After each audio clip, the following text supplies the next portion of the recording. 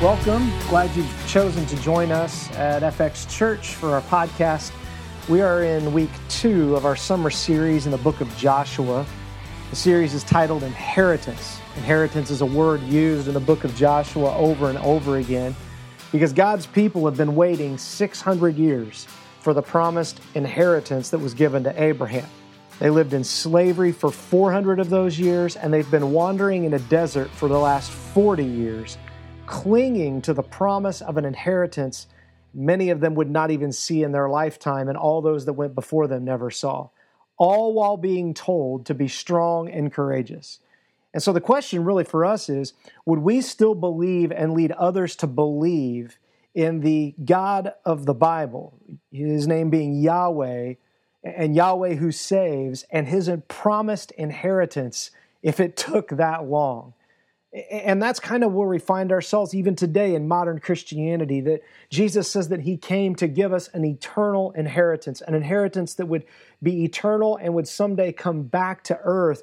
But do we really believe that as Christians? Or is that just something we like to slap onto the end of the life that we want and the way that we want to live?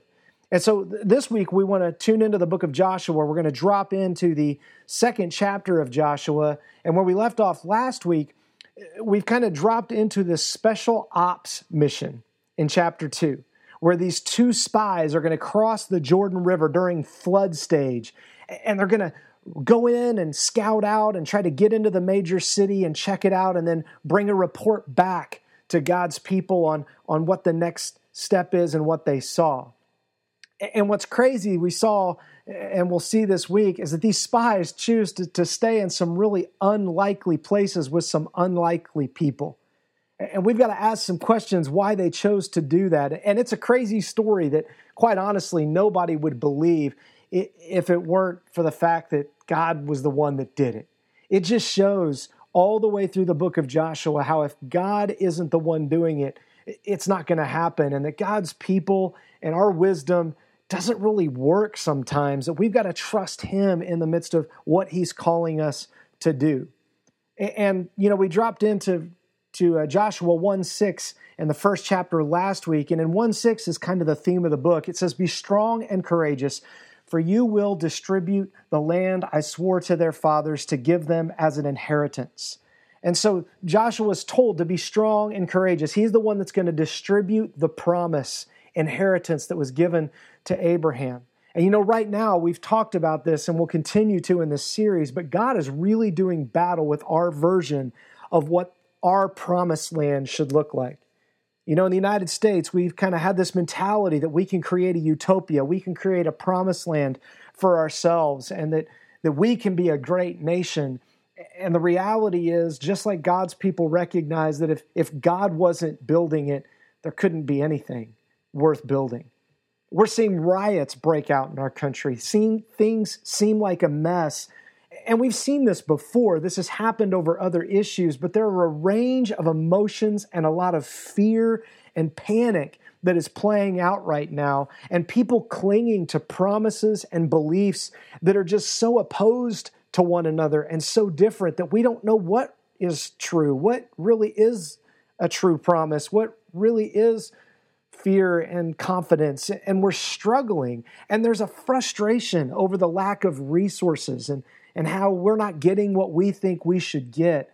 And the reality is the Bible tells us we live in a world that leaves us empty. Things are going to run out. And when those things run out, there are hard decisions that have to be made. However, the Bible also says that our God is an unlimited God in his resources, and that someday he will bring a new earth with unlimited resources. And he will bring us what he wants us to have, and we will be grateful for it instead of what we think we deserve. And so, if you remember, Joshua, the name means Yahweh saves. Joshua is actually the name Jesus. And so Jesus means Yahweh saves. It's Yeshua. And as we look at our world right now, people are wondering, who will save us? We've elected back-to-back presidents on opposite sides of the political aisle because we're wondering, can one of them save us from ourselves and the mess that we've created? And we're finding out they can't. And I think it's because God is trying to get us to see that he wants us to be strong and courageous in him and believe him for his promised inheritance that he has given. And you know, it's the already but not yet for us as believers, that we already have this relationship with God, this inheritance that he's given us to know him through what Jesus did on the cross and through the power of the Holy Spirit that enters the believer, but it's not yet. We don't fully know him yet. And because of that tension, it leads to a lot of panic. And it leads to a question of whether we're going to be strong and courageous to depend on God's promise. And so that's what we're looking at today. Today's title for this series, or for this message, is Panic and Promise. Panic and Promise.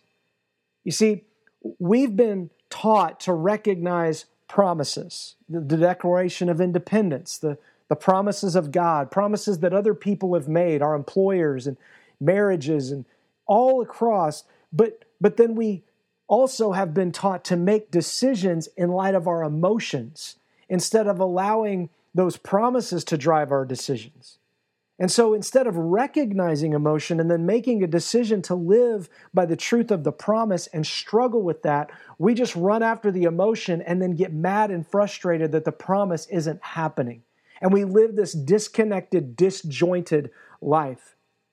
And then eventually it leads to a place where we just say we can't take this anymore, and we decide to chase after what we think we deserve and the promises that we think are ours. And we don't really care about the requirements of the promise or the covenant or the agreement that was made. And you know, right now we celebrate Shavuot. We celebrate the festival of first fruits, and Shavuot that was celebrated all the way back in this time period that Moses gave them orders for how to celebrate this festival in the book of Deuteronomy. And right now is the time of year that for thousands of years, God's people have celebrated this idea of the first fruits, that after Passover and the forgiveness of their sins, right, and the scapegoat and their sins being taken away, they were to give celebration. They were to bring in the first fruits of the harvest and wave those before God and thank him for those fruits, to prepare for the final day when God would bring his full fruit into his storehouse and fulfill his full promise. But right now we're proclaiming the temporary promise that he's good to us. And the Torah was given by God to the Jewish people, the Torah being the first 5 books of the Old Testament, the law was given by God to his people on Mount Sinai by Moses. And that was when they celebrated the first Shavuot, the first promises that were given. These are the promises I make to you. And they were a fulfillment of earlier promises that God gave, not new ones that negated the old promise, but new ones that clarified and fulfilled and gave even better promises. And you know what? When we find God's people in the book of Exodus, before Mount Sinai, Moses is on the mountain, they panic. And in the midst of their panic, they build a golden calf, they build an idol. They couldn't believe the promise that Moses gave to wait and that God said to wait. And they saw with their own eyes the problems and the panic. And so then they ended up getting Aaron, their leader, to make them a golden calf and to try to create the promise they wanted in their own strength. When God all along had been telling Pharaoh and people, just let my people worship me. Let them be free to worship me.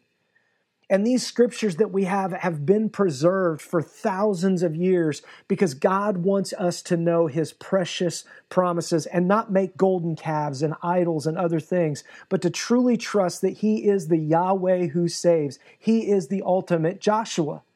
That's what he asks us to do.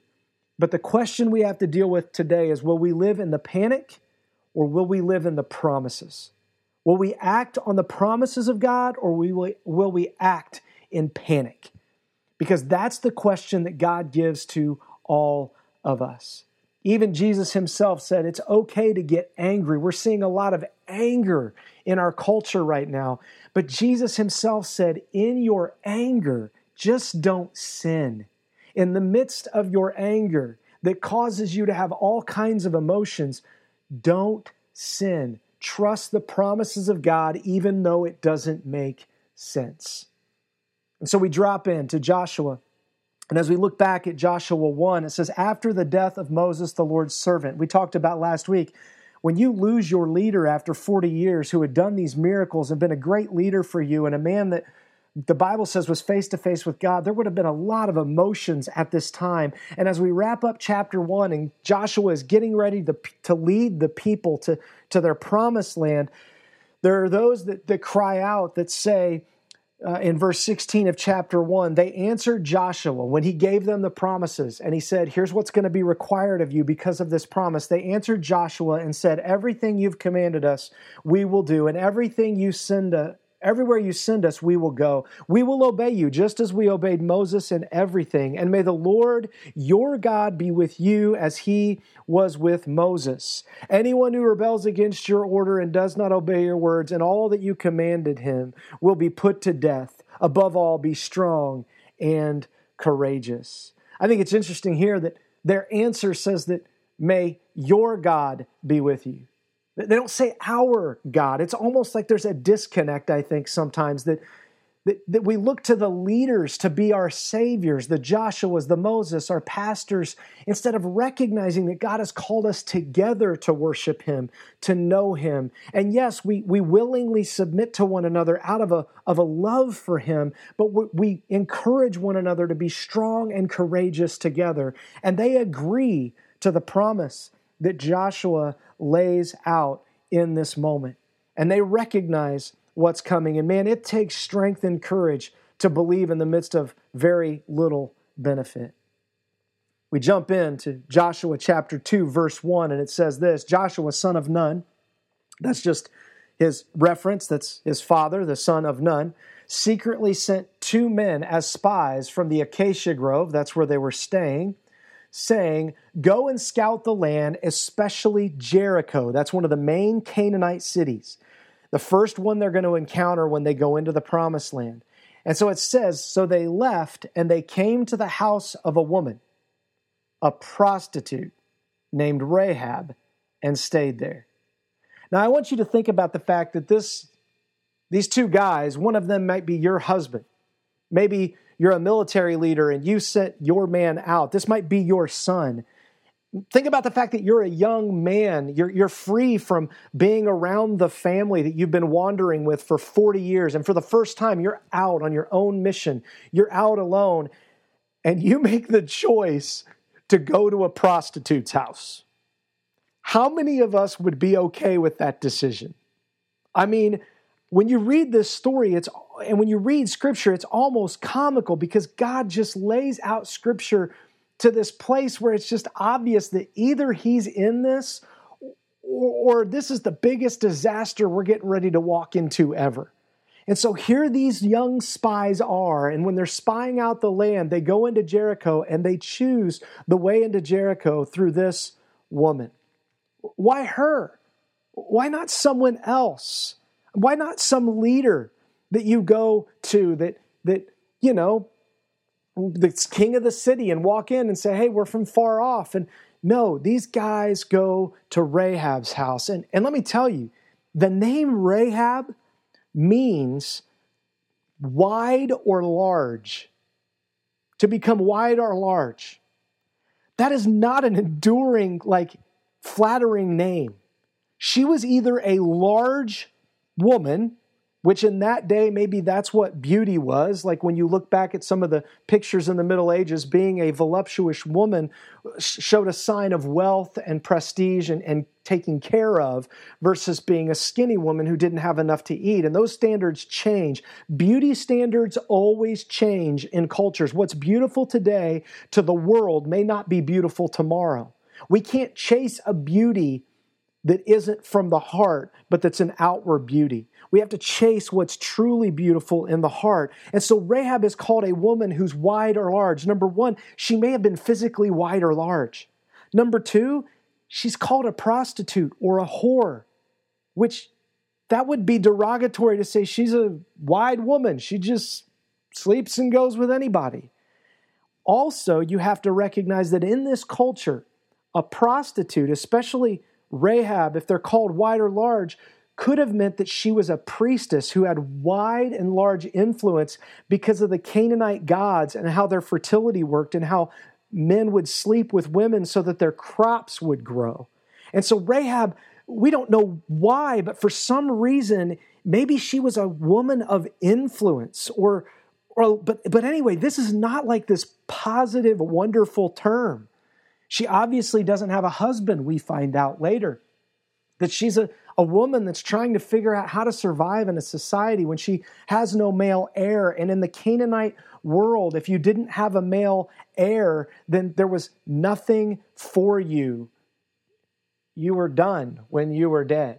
And so how do I care for my extended family when no one cares? And so she was probably forced into this to try to survive and just make it in life. And these men end up here. Isn't it interesting how God will so often send his people to the most unlikely places and to the most unlikely people so that God can show how incredibly good he is in the midst of people's panic at keeping his promises?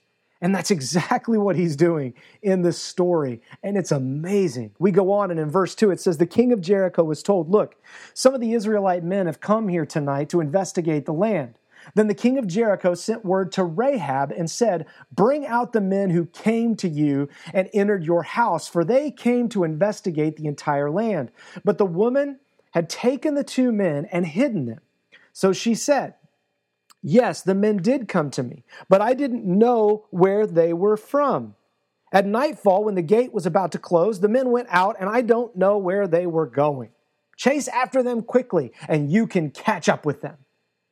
You see, this would have caused panic for Rahab to bring these men into her home and then to have the king of Jericho, one of the strongest cities in the Canaanite Empire, with double walls. This city had an outer wall, and then people lived on the inside of that outer wall, and then a second inner wall for protection. This was an amazingly well-protected and guarded city. And so to receive a message from the king to say, hey, I know these guys are staying with you, and you recognizing the panic of, oh no, he knows. What am I going to do? And then for Rahab to respond the way she does, she actually lies, which we're going to see in just a minute. She doesn't tell the truth. She tells them that the men left, but in reality, she has hidden the men.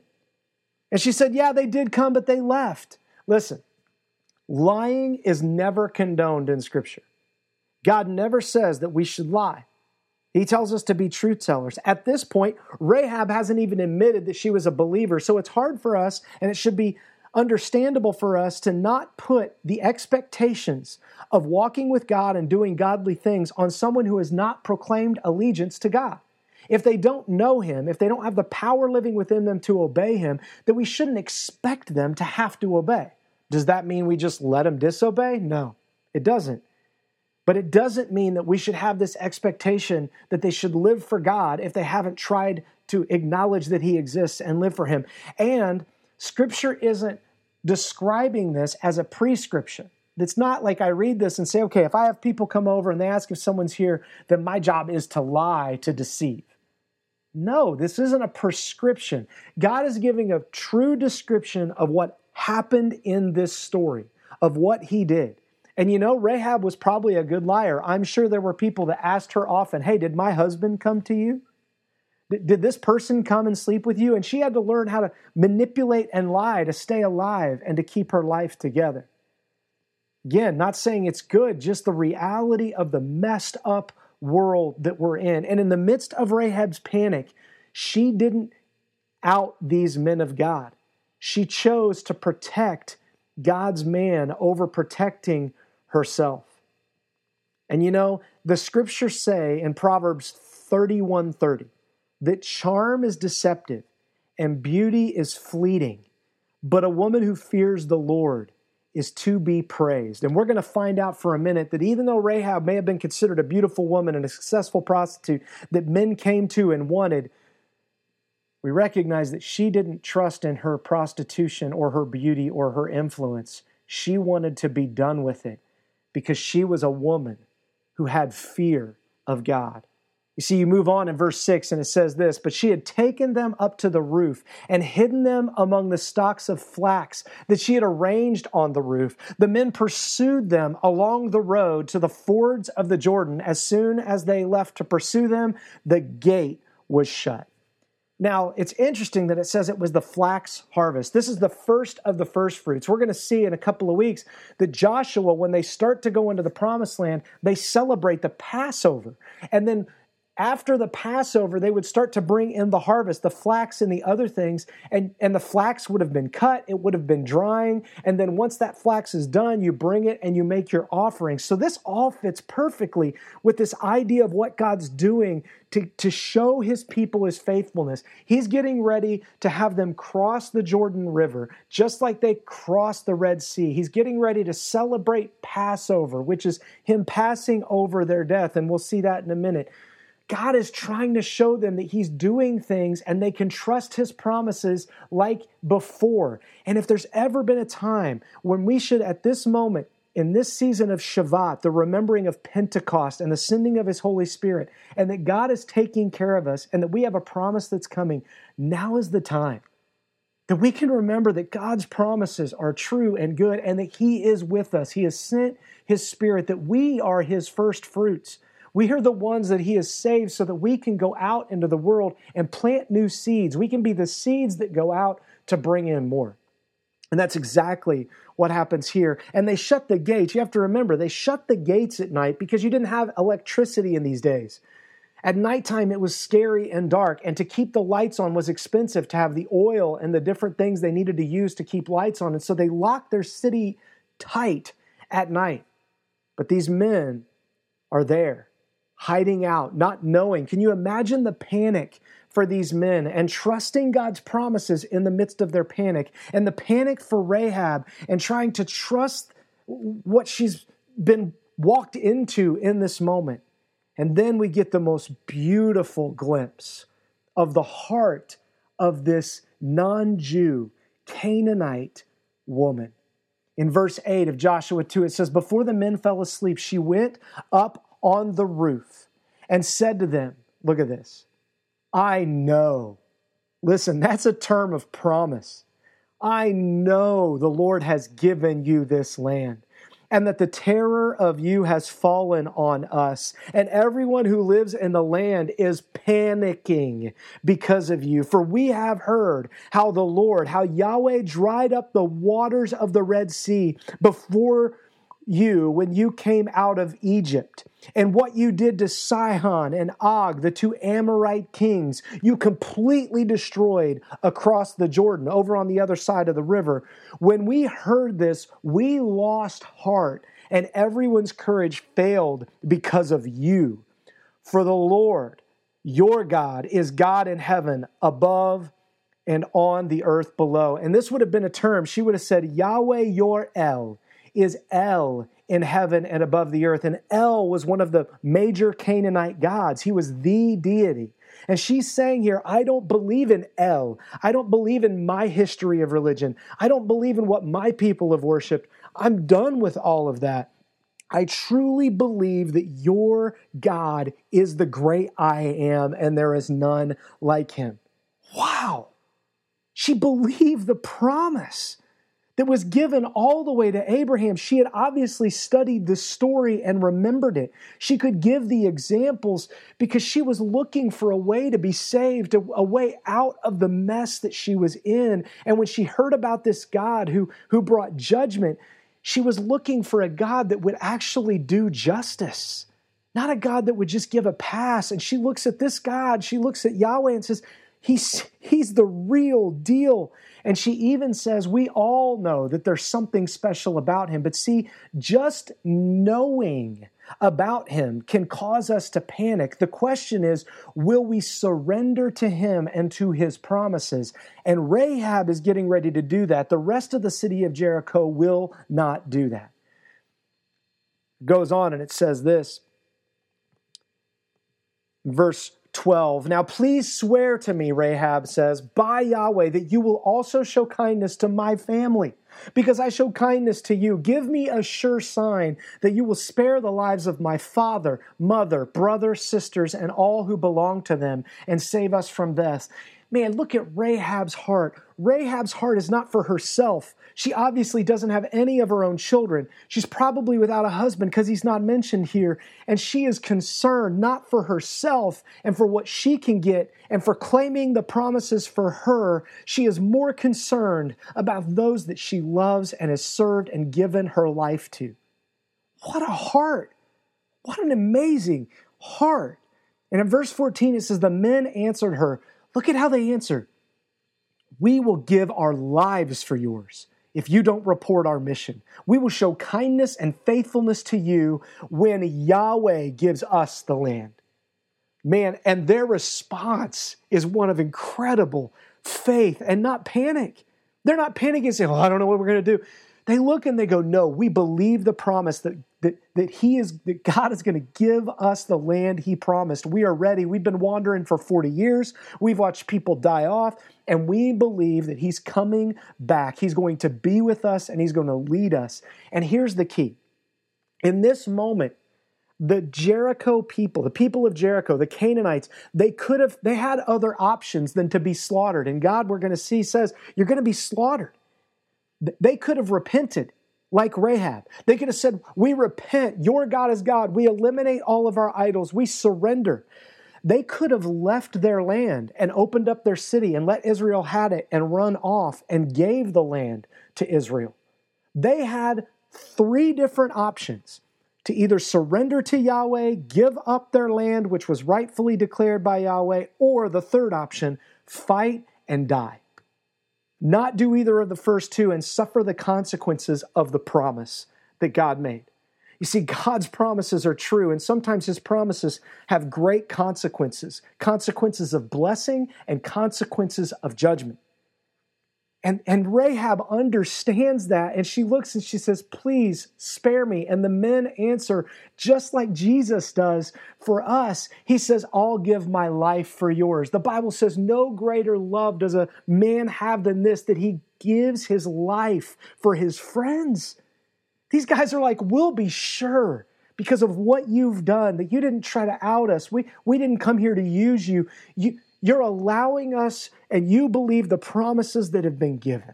I mean, this is such a God thing. You can't make this kind of stuff happen. There's no way to make a military plan for this. And then we find out later the way they take Jericho, they don't even do anything militarily. They just march around the city a few times and they scream, the walls fall, and they walk in. I mean, it is amazing. And he says, the Lord is going to give us the land. In other words, we're not smart enough to figure this out. We're not going to come in here with this big, strong army and we're going to take it. No, we just believe that God will give His promises, that He is the Lord.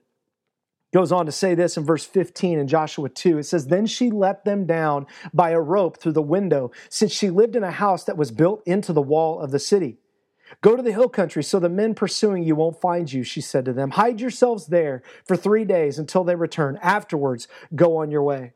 I think it's interesting. It's 3 days. Jesus was crucified. He was in the grave 3 days and then came back to life and went out and made Himself known until the day of Pentecost or Shavuot, when He ascended, or right before that. He ascended right before the day of Shavuot into heaven and sent back His Holy Spirit, sent back His truth and His word. And so she says, go hide yourself for 3 days, bury yourself, and then go out ready for your God. And isn't it interesting? She lowers them by a rope and she lives in between the walls. Don't forget that. Rahab is a woman that lives in between worlds. The world that's attacking and the world of Jericho that says that she can trust him. She's a woman caught between two worlds, just like we are. She's caught in this mess. I mean, she even has a house in the walls, which means she's going to be the first home probably taken over if there's ever an attack before they get to the second wall. She's not allowed to go into the inner wall. And yet she says, I believe your God and I'm willing to serve you as now my brothers, I lower you down. And look at what these men respond in verse 17. It says, the men said to her, we will be free from this oath you made to us, or you made us swear, unless when we enter the land, you tie this scarlet cord to the window through which you let us down. Bring your father, mother, brothers, and all your father's family into your house. If anyone goes out the doors of your house, his blood will be on his own head, and we will be innocent. But if anyone with you in the house should be harmed, his blood will be on our heads. And if you report our mission, we are free from this oath you made us swear. And she says, Amen. Or let it be as you say, or thy will be done, she replied. And she sent them on their way, or sent them away. And they had gone. After they had gone, she tied the scarlet cord to the window. Look at Rahab's faith. She lowers them down from this scarlet cord and lets them escape. And then they tell her, tie this outside the window. Listen, if you remember in Egypt, when the Passover came, the 10th plague, God did everything he could, just like he's doing here with Jericho, to put fear in the heart of Pharaoh, that Pharaoh would repent. And Pharaoh's heart just kept getting harder and harder and harder until the point where God said, I'm going to have to take out your firstborn sons in Egypt, because the firstborn sons were the sons of promise. And Pharaoh believed his son was actually a god. And when God took all the other 9 gods, the flies, the cows, the Nile was considered a god, he finally got to the final god. And he said, I'm going to take all the firstborn males. And he told the people of Israel to sacrifice a lamb, to put the blood over the doorpost, and to keep your firstborn in your house. Because when the angel of death passes through, you will be spared if you put the blood, cover yourself with the blood. Here again is the symbolism. If you take this scarlet cord, this red cord that symbols the blood, the sacrifice you were willing to shed, Rahab, the sacrifice that our God shed, if you hang that out your window, people will see it. We can say that's someone who's waiting for the angel of death to pass over her home. And anyone who stays in your home, our God will spare. This is such a great imagery. And then Rahab obeys. She leaves the scarlet cord outside her window. Why? Because she is believing the promise. She acts in obedience. She doesn't say, oh, yeah, great. I'll get to that later. I'll do that at some point. No, she takes seriously the promises of God, and she takes seriously the promises of these 2 men who represent God. And we as Christians need to be real careful, as Jesus says, what we give our yes be yes and our no be no to, because the Bible says anything else is sin. We need to be very careful with that. And he says here, after they had gone, she tied it to the window. She was obedient. And then, can you imagine? Rahab had to try to convince her family that she wasn't crazy. She had to try to convince her family of pagan religious believers that their El and their Asherah and their Baal and their other gods were not the real gods, but that Yahweh was the true God.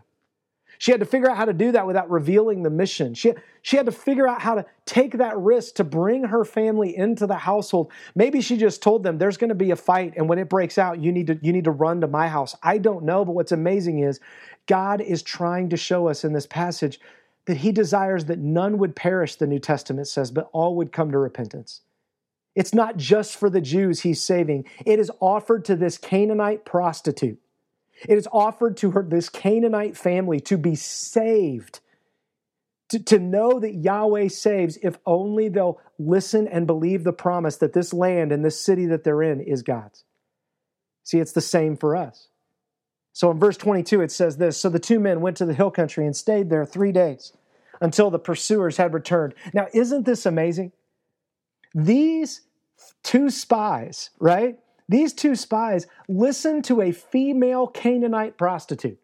They are willing to submit to her plan when she tells them, I'm going to lower you down. Listen, they had to be panicked. Is she trading us? Are we going to run out and there's going to be an army there? Like, she hit us in the flax, but is this a ruse? Is she extorting us for money? Is she, this is like Panicville in all of these situations for Rahab, her family, these spies.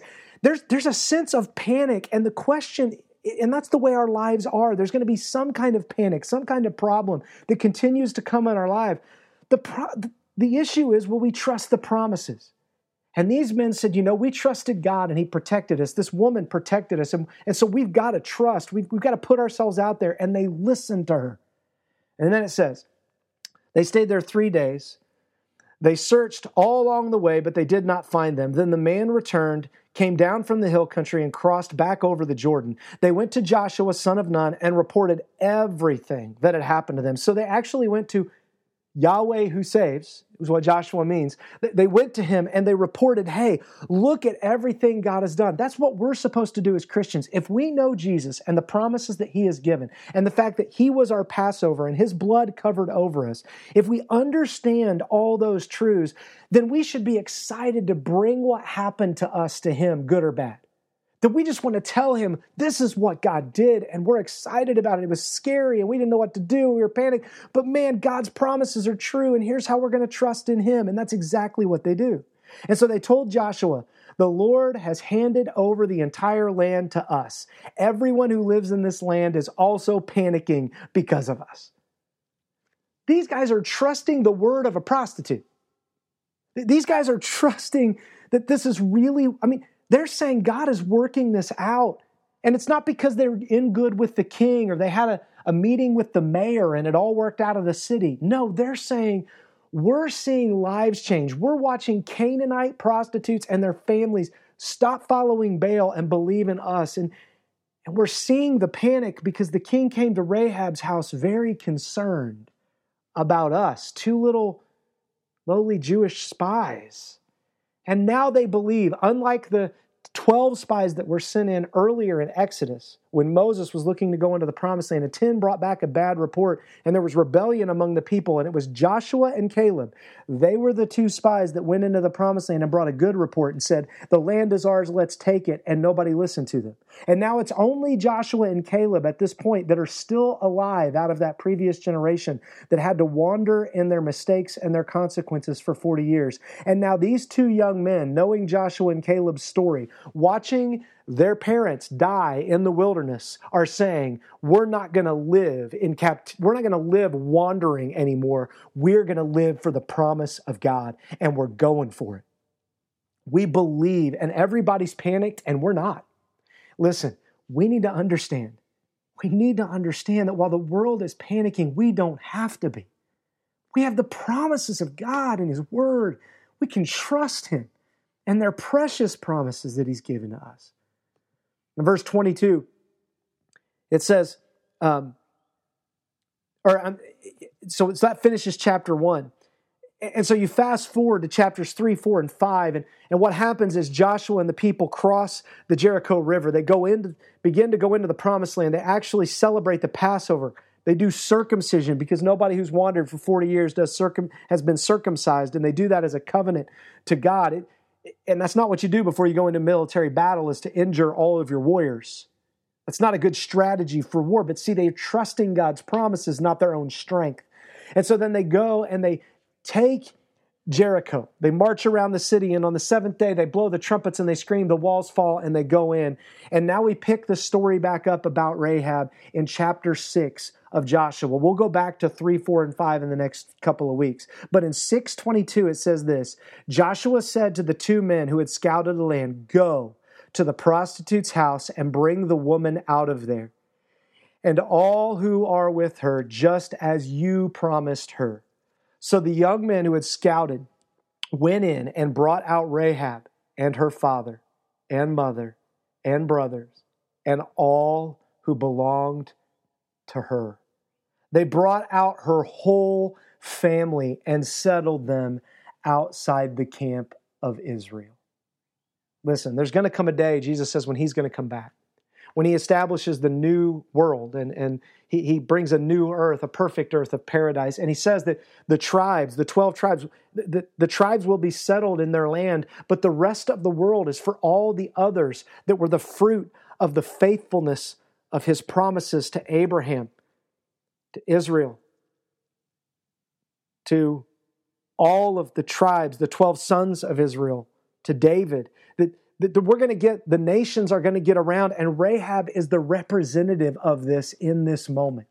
This narrative that's going to continue to play. She's outside the camp. This wouldn't have offended her. For most of us, if we're really honest, we'd be like, well, I risked so much and I did so much. Why can't I live in the middle of the camp with everybody else? No, Rahab understands.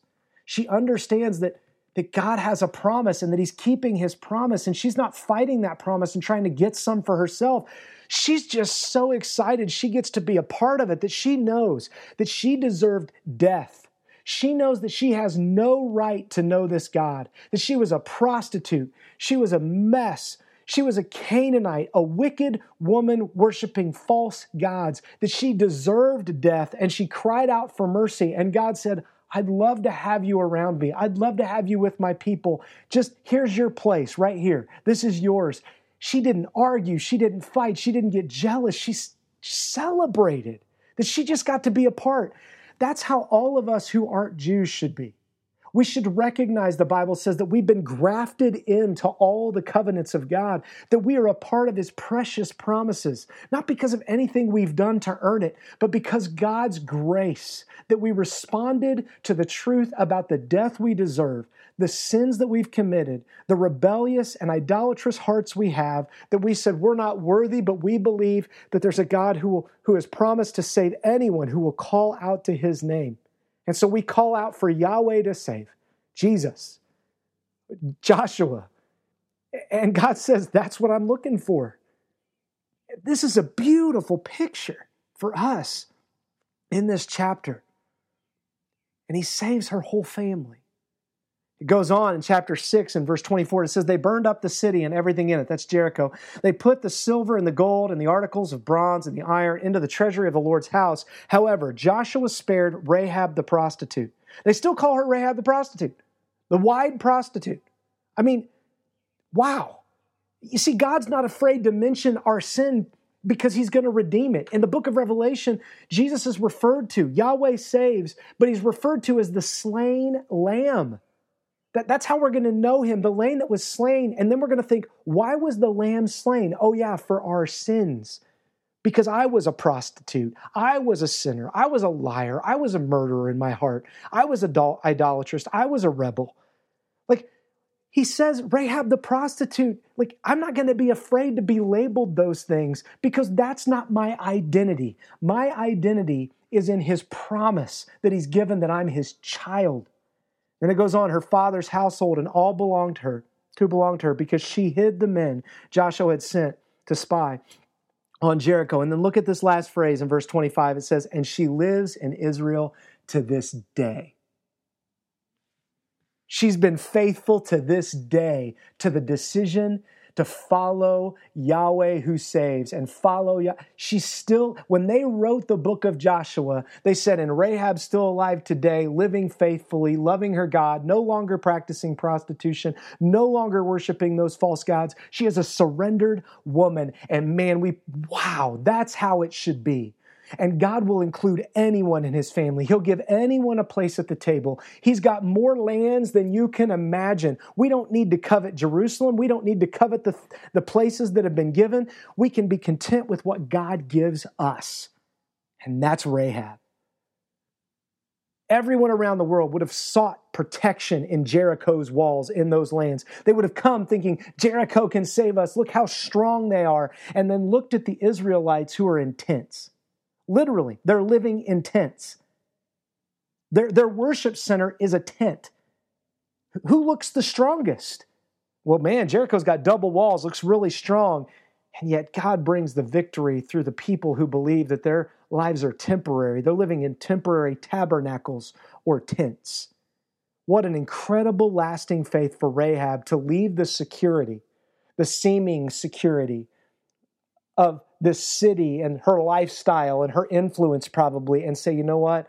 None of that matters if I don't have the true God of the universe who made the stars in the heavens, she said. See, that's where we are today. It's the same place.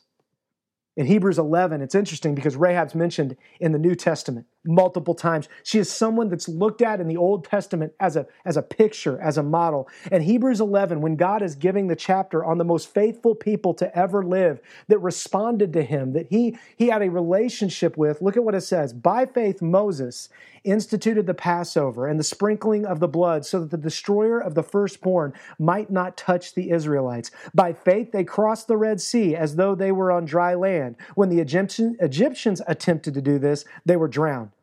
By faith, the walls of Jericho fell down after being encircled by the Israelites for 7 days. And by faith, Rahab the prostitute received the spies in peace and didn't perish with those who disobeyed the promise, disobeyed faith. And what more can I say? The writer of Hebrews says, time is too short. Listen, God goes from Moses, skips Joshua, and goes directly to Rahab. Think about that for a moment. Think about that. He goes directly to Rahab. That should amaze us. That Joshua gets skipped over, that he goes to Rahab as the amazing thing. Like look at Rahab. Like, she is an example of faith. Well, Joshua was an example of faith too. Why didn't he get mentioned in Hebrews chapter 11? His name even means Yahweh who saves. His name is even Jesus. And he doesn't get mentioned, but Rahab, the wide prostitute, does. You see, that's God. He's looking for faith. He'll use anyone that will place their faith in him and stop trusting in the things of this world. He doesn't mention Joshua. Was Joshua not faithful? No, he was faithful. But it's interesting that he mentions Rahab and then he stops and says, well, there's so many more I could share about, but I want to be sure I got Rahab in there. What? That is amazing. And then he says in verse 39, all those, Hebrews 11:39, all those were approved through their faith, but they did not receive what was promised.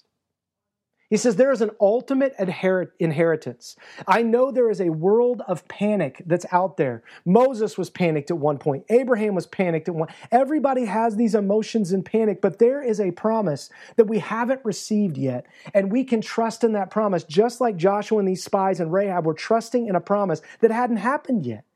Jericho hadn't fallen yet. They were believing that God was going to uphold his promises, and we can believe that too when we read the New Testament, and that Christ, who was the ultimate Joshua, the final Joshua, the fulfillment of the promise, is going to bring his new promised land one day and fulfill it all, where there will be no fear and no panic ever again. Man, what a picture that he would mention Rahab right after Moses in this story. In James chapter 2, verse 20, it says, foolish man, are you willing to learn that faith without works is useless? You see that a man is justified by works and not by faith alone. And in the same way, wasn't Rahab the prostitute also justified by works when she received the messengers and sent them out by a different route? For just as the body without the spirit is dead, so also faith without works is dead. God says, look, there is this promise that's out there that we can go to, but faith isn't something we just claim with our mouth, isn't something we just believe with our head. Faith is something that changes our actions, just like it changed Rahab's actions. It changed her entire lifestyle. It changed everything about how she was going to do life forever. And God says it's worth it. And James says, are you foolish to think that you can just claim something and it not change you? If you truly believe the promises of God, it will change you. And it's not useless. It'll do everything. You'll see amazing things because of who God is. And you're not justified by your works. See, we're justified by what Yahweh saves, what Jesus did on our behalf. By his faith, by his faithfulness that he showed on earth when he never sinned, and he was faithful all the way, even to death on a cross. He gave his life for our life, like the spies said they would for Rahab. And it's faith in that brings our justification. But our response to that justification is to just say, thank you. I'll do whatever you want. I'll live outside the camp. Whatever you want, I'm in. Because, I'm not going back. I'm not going back to the wilderness. I'm not going back to slavery. I'm not going back to those idols. I'm done. I want you. I want the promises that are associated with knowing you. And I'm not trying to get the promises. I'm trying to get the promiser. You are the promiser. And if I have you, then all the promises are connected to you. And I can just be patient and love you and wait and know that someday it'll all work out. And that's exactly what these scriptures lay out. You see, we love to tote that we believe, but it's another thing to enjoy ordering our lives around those beliefs like it said Rahab did. And she was still with the people up until that day. And listen, everything in Rahab's life is going to change. Not just all of her religion and her occupation and her finances and how she does life, but I want to take you to the ultimate change. That through Rahab, God shows how wide His grace and His love is for mankind. He shows how wide His promises are for those who believe. If you turn to Matthew chapter 1, verse 1, this is talking about the genealogy of Jesus, our Savior, the Yahweh who saves. It says the historical record of Jesus Christ. That means Yahweh who saves, who is the Messiah, the son of David. That means the promised king who's going to come to reign. The son of Abraham. Now he's going all the way back to the promise. From Abraham to David, all the promises contained there. Every promise. Abraham fathered Isaac. Isaac fathered Jacob. Jacob fathered Judah and his brothers. Judah fathered Perez. And if you remember Perez was fathered through Tamar. That was a bad deal. You can go back and read that. Tamar, basically Judah used Tamar as a prostitute. And God used that in the lineage of bringing His Son into the world. Listen, God doesn't use perfect people. God perfects people for His use. Judah was no perfect man, and neither was Perez's birth. He was brought into the world under some terrible things. And it says, and Zerath by Tamar, Perez fathered Hezron.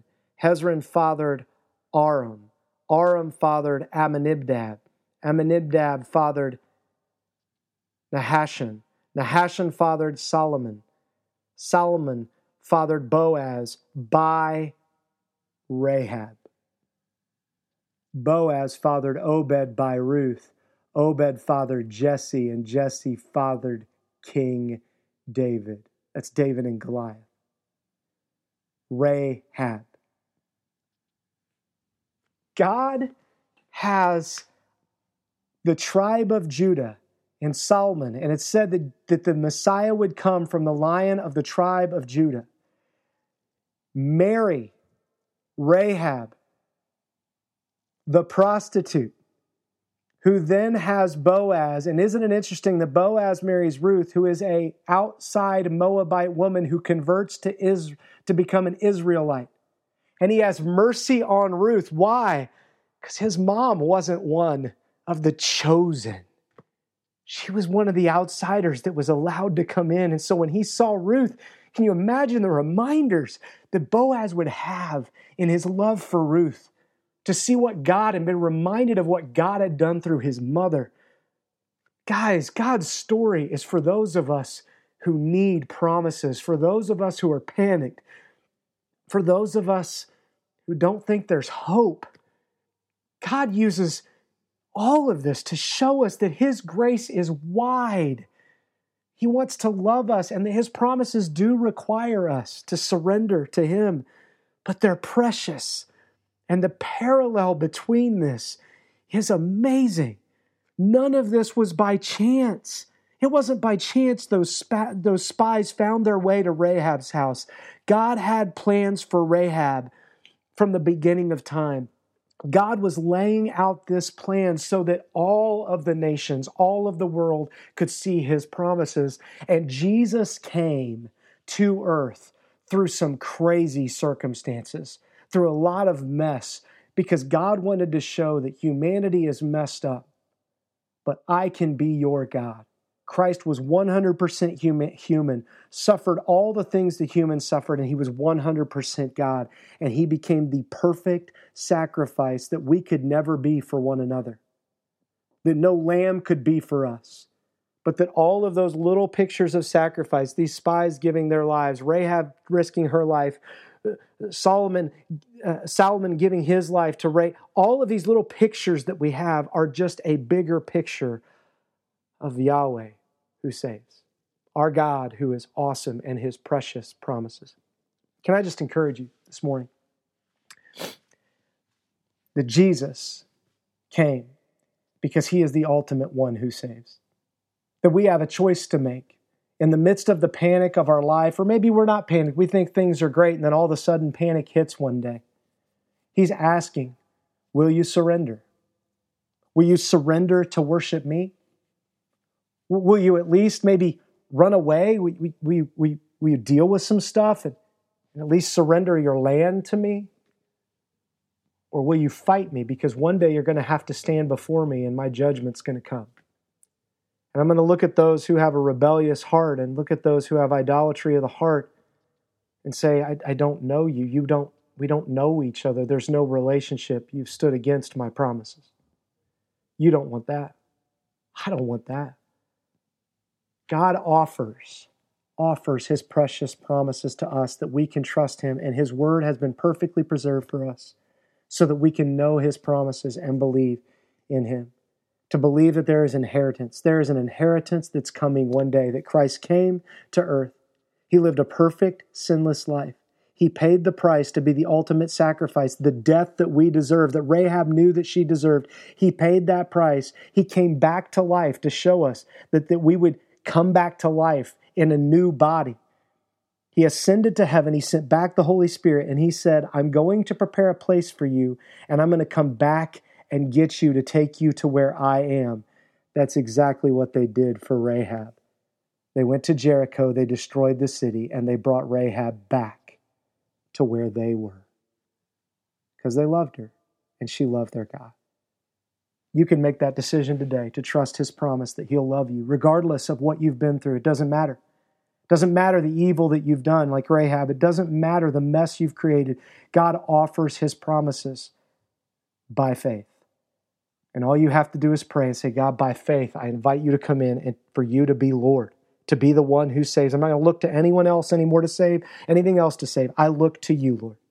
Come in, change me, and I'm ready to respond. I'm ready to do whatever you ask. And when I fail, I'll confess, I'll ask forgiveness, and know that your promise is true, that you love me and you will never leave me or forsake me. Not because of what I do, but because of who you are and my faith in you. We pray. Amen. I hope this message has encouraged you. If it has, I encourage you to maybe send it to someone else for them to hear in this time where we struggle. This time of racial divide, where we see a racial divide here. This time of division on how we act in the midst of the mess and the panic that we have around us. Maybe this is something a friend needs to hear, and I hope it was something you needed to hear today. We'll pick up our story next week again in Joshua as they cross over the Jordan River and a miracle happens, and then they dedicate themselves to the service of God. Thanks for joining us here at FX Church. We'll see you next week.